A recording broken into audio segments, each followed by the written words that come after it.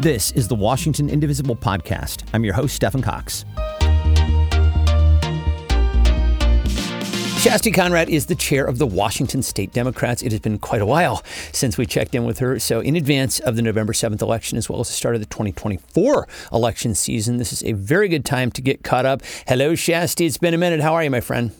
Hi, Stephen. It's so great to be back. I've missed you. I missed you, too. And it's not like anything has happened during the time that we, Right. Yeah, the news cycle is accelerating. Well, just speaking of the news, let's just jump right in and talk about Wednesday's election of Representative Mike Johnson of Louisiana to be Speaker of the House. So this is I believe, the fifth potential speaker after Kevin McCarthy was ousted. Every House Republican voted for him. Notably, 5th CD Congresswoman Kathy McMorris Rodgers nominated Johnson. So what should we know about Mike Johnson? Well, that he unfortunately is right in line with the current GOP, which is that he is as extreme as we can get. It's been pretty horrifying. I think we've all been pretty shocked by the chaos that has been in DC these last several weeks. I've seen our congressional delegation. We did a bunch of canvassing this past weekend, and they all were just exhausted from the battle.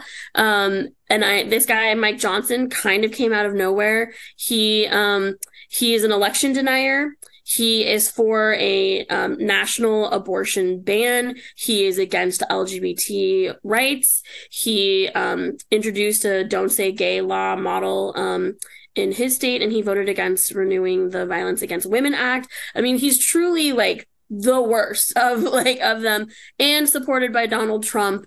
So I think it's not great, and it's a reminder for all of us that we have got to focus on flipping the House back so that we can get a Speaker Jeffries.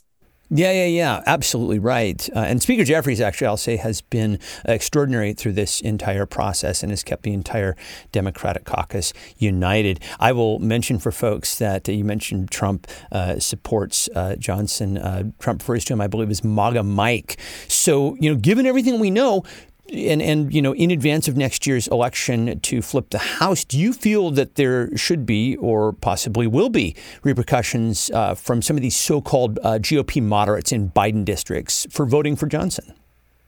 I do. I mean, I've actually been really impressed with the DNC and with, how quickly they've just been hitting all of those folks that are like, okay, hello, Republican, so-and-so that's in a Biden plus, 10 district or whatever, like, goodbye, and just like tying all of these folks over and over again with this extremist agenda and the chaos in DC and in Congress. So, yeah, I mean, absolutely. I think, Mike Johnson's baggage has become these folks' baggage because, like you said, all Republicans voted to support him. I mean, it's just they were divided for weeks on a number of other people, including, some folks that were slightly more moderate Republican, and for them to all come, in alignment is pretty wild. And so I think we as Democrats have got to just keep on this messaging, keep tying these folks to this MAGA extremist agenda, and just not relent at any point in this next year plus. Yep. Absolutely right. I mean, this is a messaging battle, I think, and Kat and I are going to be really focused on that in the 2024 election for sure. So, let's talk now about some of the work that you've been doing for the Washington Democrats since you took over. You've traveled all over the state. I know you've traveled over 3,000 miles. You've hit all 10 congressional districts. So, you and I'll talk about specifics in a second, but just generally speaking, what are your priorities for the party right now? Definitely. I mean, yeah, this past year, it was just really important to me. I came out of King County Democrats, but I really wanted to make sure that folks knew that we were running a fully statewide operation and that we have Democrats in every single part of this state and energized, excited Democrats. And so that has been certainly, major priority for me of just getting out there. And then, electorally speaking, next year is a really huge election year, and one that is kind of like a once every 20 years because we we do not have a gubernatorial incumbent. And so that has opened up the statewide races. But, we need to return Senator Maria Cantwell back to the Senate. We need to reelect Kim Schreier and Marie Gluesenkamp-Perez in CDs 8 and 3. We need to make sure that we're holding every single statewide office, which we just won for the first time last year. Yeah. And then we need to continue to defend and expand our majorities in the state legislature. And, we're fighting really hard in 2023 to build up the infrastructure across the state and make sure that we have solid presence and resources going into the deep purple and even the deep red parts of our state. I really have recognized how important the sort of work in rural communities is for the party and the ways in which we didn't always show up in those places, but that there are great opportunities there as well. And so that's certainly a big part of it, and just really trying to make sure that we're continuing to build a blue wall here on the West Coast and keep Washington as blue as possible. Absolutely. Yeah. And, you've drilled this into my head since I've known you. There's no such thing as an off-year election. We are in an odd-year election and using it as an opportunity to build. I love what you say about energizing excited Democrats. So let's talk real briefly. I definitely want to really unpack 24 with you, but let's talk about this year's election right now. So I know you've been investing a lot of time and resources in advance of the Spokane mayoral race in support of Lisa Brown. Talk to us about why this race is important and about, some of the work that you're doing there. Yeah, absolutely. Early in my time as state party chair, I asked our data team to look for what were the best opportunities across the state that were like flippable opportunities or like were sort of just those razor edge races. And right away, we identified that the Spokane mayor's race was our best opportunity to flip a seat in 2023. And then the amazing Lisa Brown, who was the former speaker in the state Senate and as an incredible leader who ran for Congress back in 2018. She stepped forward to run for mayor. And so, one of the best candidates that we could have had. It's just sort of perfect timing and all of that. The stakes are incredibly high in Spokane. Spokane, the city, is a Democratic city. 60% has gone over and over again for Patty Murray, Biden, all of that. But for the past 12 years, it's, and even before that, I believe, it's been held by a Republican. The stakes were made really clear in August that, when the Gray Fire was raging all around Spokane City and in sort of Spokane County, Nadine Woodward, the current mayor of Spokane, got on stage with accused domestic terrorist Matt Shea, and they prayed for a cleansing fire to spread across Spokane. And this is while, the fires are still raging. Zach Sapone, who is a city council member in Spokane, his family home burned down. They lost everything, and they're on stage and she's accepting his endorsement and they're literally praying for a cleansing fire. And so we just can't have that kind of extremism in the halls of power. We can't. Spokane deserves better. And so, it's incredibly important. We have invested a lot. For the first time since 2017, we got a DNC State Party Innovation Fund grant to put towards working in the mayoral race. Already, the DNC has done 100,000 texts into Spokane, encouraging people to vote for Lisa Brown. We have just produced a TV spot that's going to play during the Seahawks game on November 5th and the final weekend that calls out Nadine Woodward and ties her to Matt Shea and says why we have to support Lisa Brown. So we're doing everything we can. I'm going to go out for election day and be out there with Lisa.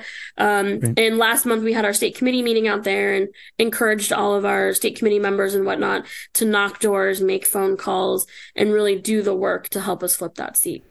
Outstanding. And man, when I read about what Matt Shea with Mayor Woodward said about the fires out there, it shocks the conscience. How is this race shaping up? Are you optimistic right now? Yeah, we're feeling really good about it. Lisa Brown was ahead in the primary by several points, and we're seeing a lot of energy, a lot of excitement. And so we think that it's we're feeling, like I said, cautiously optimistic, and not only for Lisa Brown, who's running for mayor, but we have 4 incredible city council candidates that are also running, so that we can have a progressive majority that will help Lisa be able to get done the things that she wants to get done. And they're incredible, and we're feeling really great about those races as well. Yeah, and as you mentioned, it's a blue city, and so the government should reflect that. You were talking just a moment ago about some of the voter ID work and other things you're doing in rural areas, specifically, I believe, in Chelan and Douglas counties. We have a number of folks listening for there. So say a little bit more about the importance of focusing on these districts.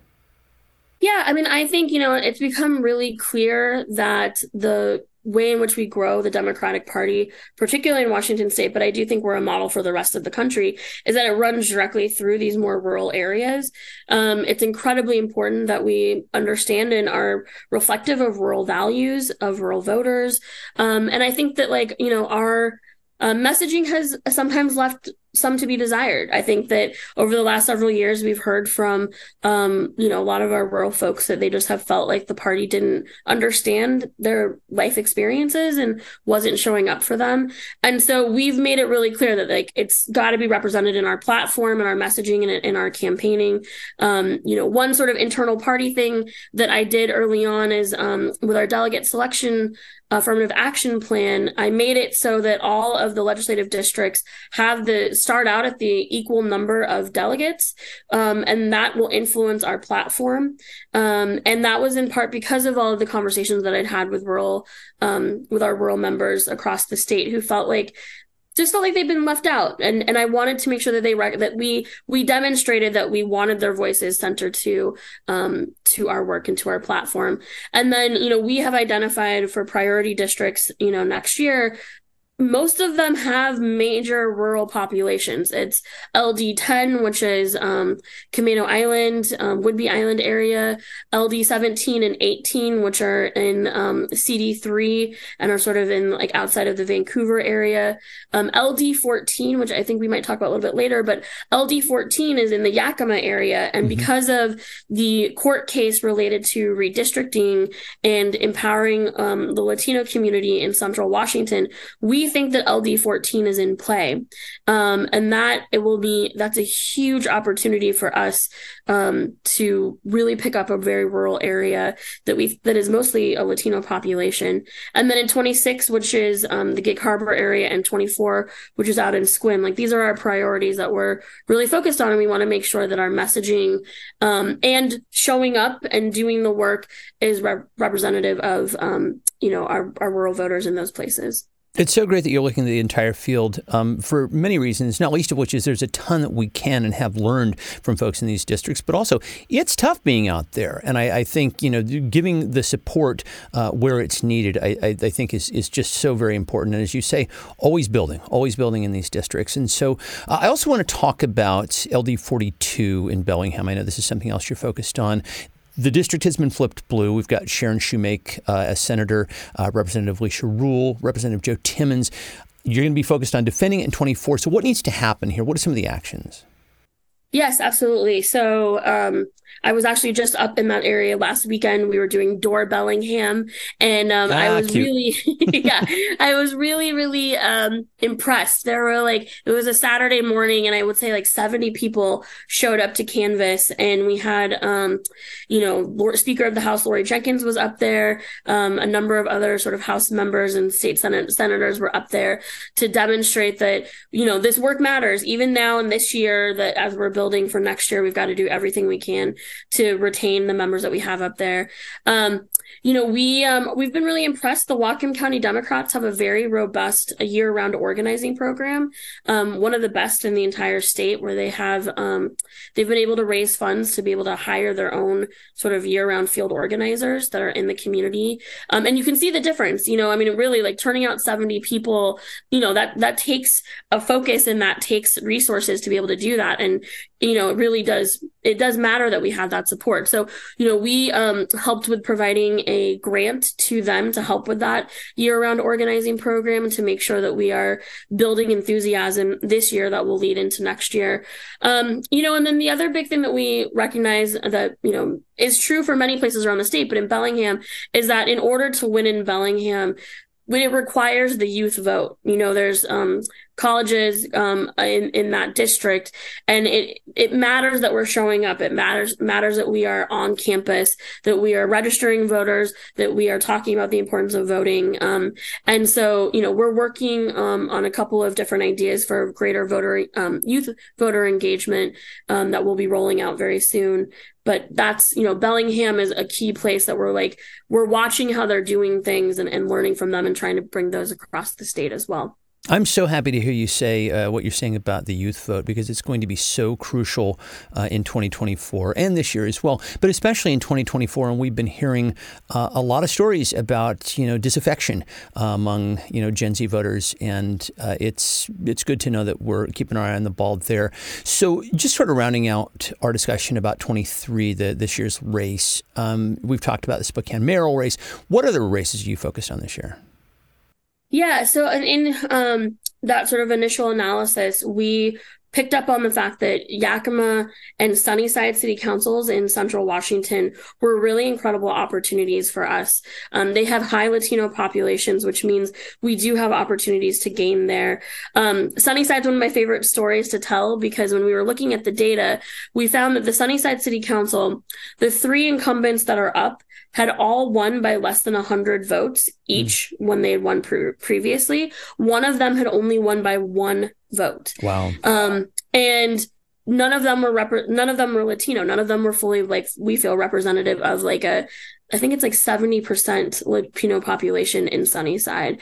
And so we helped with recruiting candidates. We have great candidates that are running. And we've been working with a number of our sort of C4 political partners, groups like Washington Conservation Action, Fuse, Common Power, to really help with the organizing and the support out there. And we're feeling really excited. In fact, I'm heading out tonight to go to Yakima for our rural summit, which we're really excited about. And we're bringing people from across the state, specifically to Yakima, because of the fact that we have these key races. And we really wanted to learn, but it also really helped those folks while they're running right now. And then, we're also looking at, because of, the importance of CD3 in the Vancouver area for next year, we've been looking at Southwest Washington. There's some important Port Commission and school board races down there that are going to be absolutely critical. And we're, really revving our Democratic motors to do everything we can to make sure that as we're keeping our volunteer base excited and energized so that they'll be ready for next year as well. And then, we're doing everything we can to help, across the state, but really in these key places that are fighting back against some really pretty bad extremists, and making sure that we're building the resources there that will help us for years to come. Well, speaking of bad extremists, we've been devoting a ton of coverage here on the show to the school board races this year. We know that groups like Moms for Liberty are making a coordinated effort to infiltrate our school boards. So, talk about how you see the importance of school board races in this year's election. Well, absolutely. I've said the last couple of years, and it's more true now than ever, which is that school board members truly are on the front lines of democracy. We're seeing this sort of MAGA extremist fight and these culture wars that the GOP is waging, and it's deeply impacting our students and our and our families, right? It's this is a whole sort of assault on families that are trying to raise their kids to be able to read what they want to read, have the healthcare that that they need, all of that. I mean, it's really wild to see it. And so it's incredibly important. And I think also, school boards are one of our most local forms of government. It is a great way for people to be able to have curriculums that match the needs of those particular communities' children, and crafting an administrative policy that can really be make or break for our next generation of how they see the world. And, it's really important also for fostering an understanding of basic civics, right? Just people understanding how government works, how they can get engaged, all of that happens at schools. And so these school board races are just incredibly important, and it teaches and makes our kids participants in democracy. And that's why they are under attack. The GOP knows exactly what they're up against, because they look at the same data that we see, which says that the GOP should be worried about their numbers in the ways in which the next generation is viewing the world. It's much more inclusive, much more open. And so that is why school boards are under attack. So we have to do everything we can to make sure that we're keeping a spotlight on those school board races. One thing is, I know, Moms for Liberty group it is a form of terrorism. I mean, like, truly, they have attacked so many of these school boards and communities and whatnot, gone after children. But I did go to a presentation by NEA that said that they only win about 20% of their races, which is actually a pretty abysmal number, considering that they tend to run in places where they should win. So I just like to remind people that these groups are very loud, but they're bad at winning. And we have to remember that, like, we know as long as we're doing the work, we're organizing, we're getting people out to vote, we do the work, we will win. We will beat them at their game. But it's that sense of how loud and how much space that they take up that it is very terrifying. That's really encouraging. 20%, you say. I think they do give an outsized impression of, their numbers and certainly their impact. And that in no way should incentivize anybody to take their foot off the gas at this point. Right. But only to give you a little bit of perspective on that. And I think that's actually quite good news. Let's shift over and talk about the 24 elections. So let's start with the governor's race. It is a high profile race. Besides, Senator Cantwell, this is probably the premier race in the state. 3 Democrats currently running: Attorney General Bob Ferguson, State Senator Mark Mullet, Public Lands Commissioner Hillary Franz. Also in the race is former 8th CD Representative Republican Dave Reichert. I'll just ask you generally, what are your thoughts on the race at this point?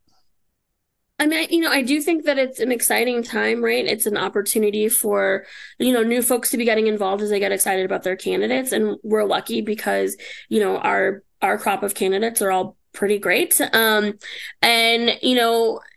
governor's race in Washington often it's closer than folks expect. When you see us on a map and we look all blue, the last times that we've had, open gubernatorial races, they've come down. I mean, you all remember the Christine Gregoire, race. I mean, they come down to sometimes a couple thousand votes. Yeah. So, we take all of this very seriously. I don't feel like the Republicans are giving us their best at this point. Dave Reichert, you all are very familiar with, not the hardest worker, but I do think that he's someone that we do have to take seriously, because I do think that, people, it's name recognition. Sure. It's very clear that the GOP is still running on a very sort of crime and public safety messaging. And get ready, folks, because you're going to hear about the Green River Killer a lot in the next year. But I feel really great about our candidates, and I'm excited about the fact that we've got this kind of energy heading into 2024. And, we're watching like everybody else and hoping that we've got a clear Democratic frontrunner very soon. The Dems are going to be running what's called a coordinated campaign in 24. Just tell us briefly what that is and what it means. Yes. So the coordinated campaign is it is sort of what it sounds like, which is it's a unique function of the party to be able to run slates of coordinating candidates in any district where there are 3 or more Democrats. And it is the premier Democratic turnout operation in the state. And in fact, I think our coordinated is one of the best in the entire country. The coordinated it's going to be our best opportunity to pick up seats. So it's really important that we have strong data, and we're partnering where we can to ensure that we have strong data to run our turnout operation, which is the most that we're able to run by law. So we are no persuasion, but we're all turnout. And we have some of the best data. We were able to tell that Marie Gluesenkamp-Perez was going to win, that Senator Patty Murray were going to win before other pollsters last cycle. And so that's the coordinated really is the field operation for our congressional delegation, for our statewide candidates, and for the state leg candidates as well. And our number one priority will be returning Senator Maria Cantwell back to the Senate. And then, we talked about some of those flippable seats that we have an eye on already, and those will be a part of the coordinated as well. Well, let's talk about a couple of those. I want to start with the third. I think everybody's eyes are going to be on Marie Gluesenkamp-Perez retaining her seat down there. Cooks is calling this a toss-up. They actually had it as lean Republican in 2022 when she upset Joe Kent, who I should mention is going to be running again. What do you think Gluesenkamp-Perez needs to do to win this time around? I really think she, built the playbook, with your support, with our support. But she really built the playbook on, how Democrats can win in districts like this. I mean, she really was probably the number one upset in the entire country last year. I believe that, a lot of people said she was the number one. Yeah. The number one. And so, I think that she's got to continue to be her own authentic self, be true to herself, but she's got to make sure also that she's fully representing the people of the 3rd Congressional District. I think the fact that it's a rematch between her and Joe Kent, it's bad for America, but good for us because he is such an extremist. And the state GOP broke their own rules at their convention just back in August to endorse him again. So they did an early endorsement for Joe Kent, which again I think just shows that they are still very much tied to the sort of MAGA extremist end of the party. We are going to do everything we can. She is our number one priority. And, we're open to do everything we can to get folks energized again to support her and send her back to Congress. There's something I want to bring up with you because you mentioned the fact that she needs to be fully representing everybody in the district. And we're hearing from some indivisible groups in the 3rd that her campaign is actively trying to distance itself from progressive groups down there.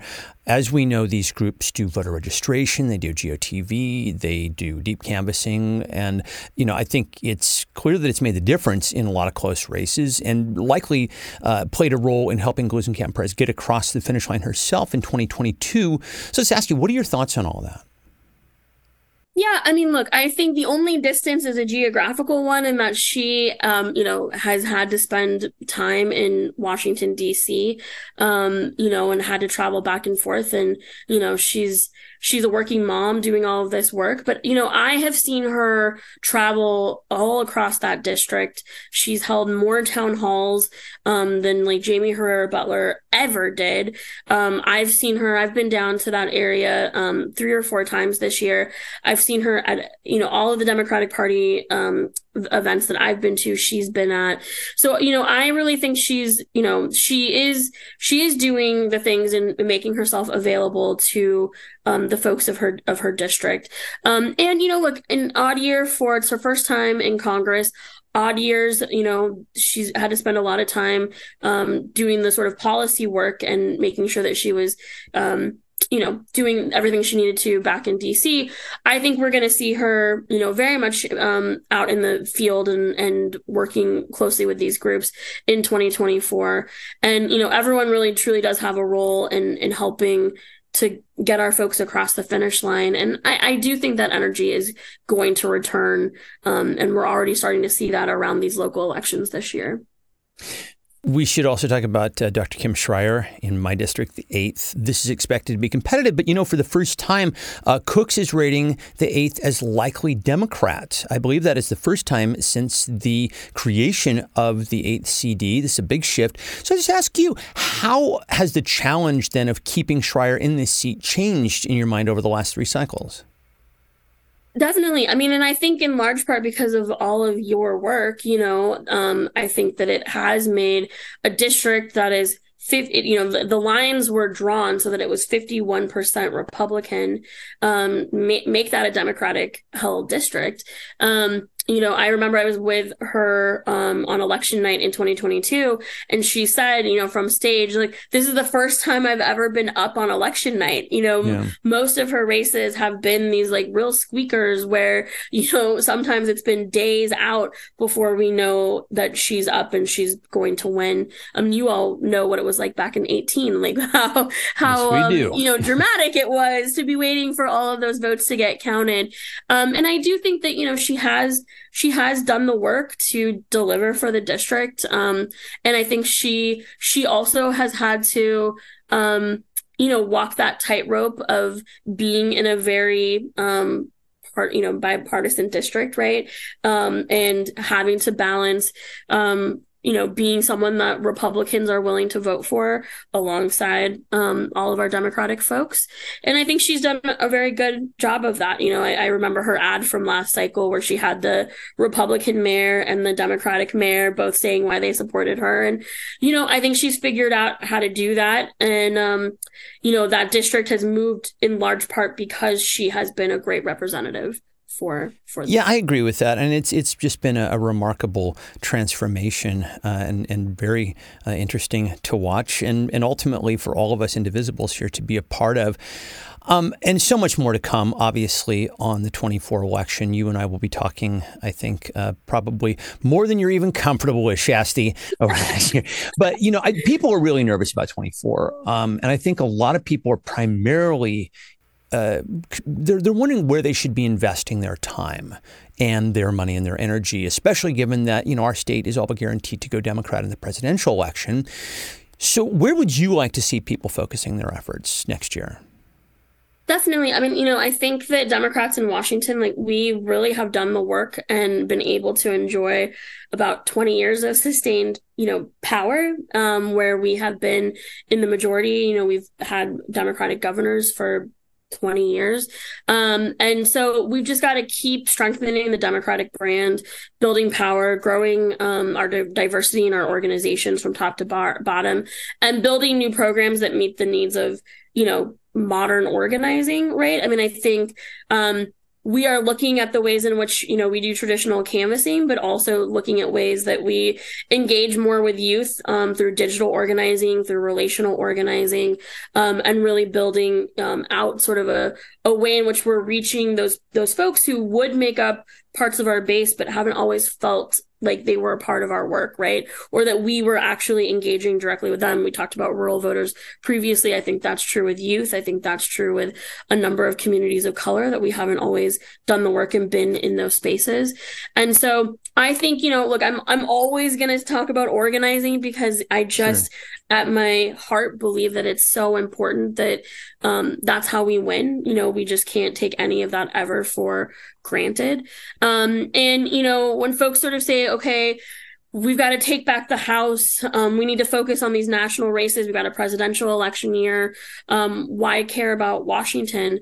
And I always remind people, we're 5 seats in the House of taking back the House in Congress. 2 of those frontline seats run through Washington, and that is the 3rd and the 8th.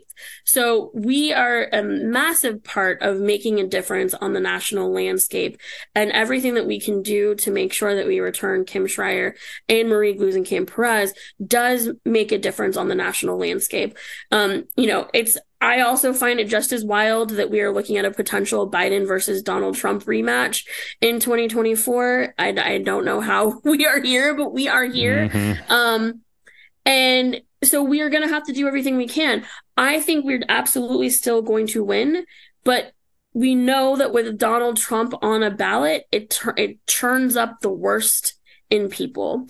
And so we are going to have to stay focused, stay clear out the noise, and just really do the organizing work to make sure that we are returning, Biden to the White House, returning our folks back to Congress and whatnot. And then locally, we have to just keep building on, our majorities in the state legislature so that we can get even more progressive policy, across the line.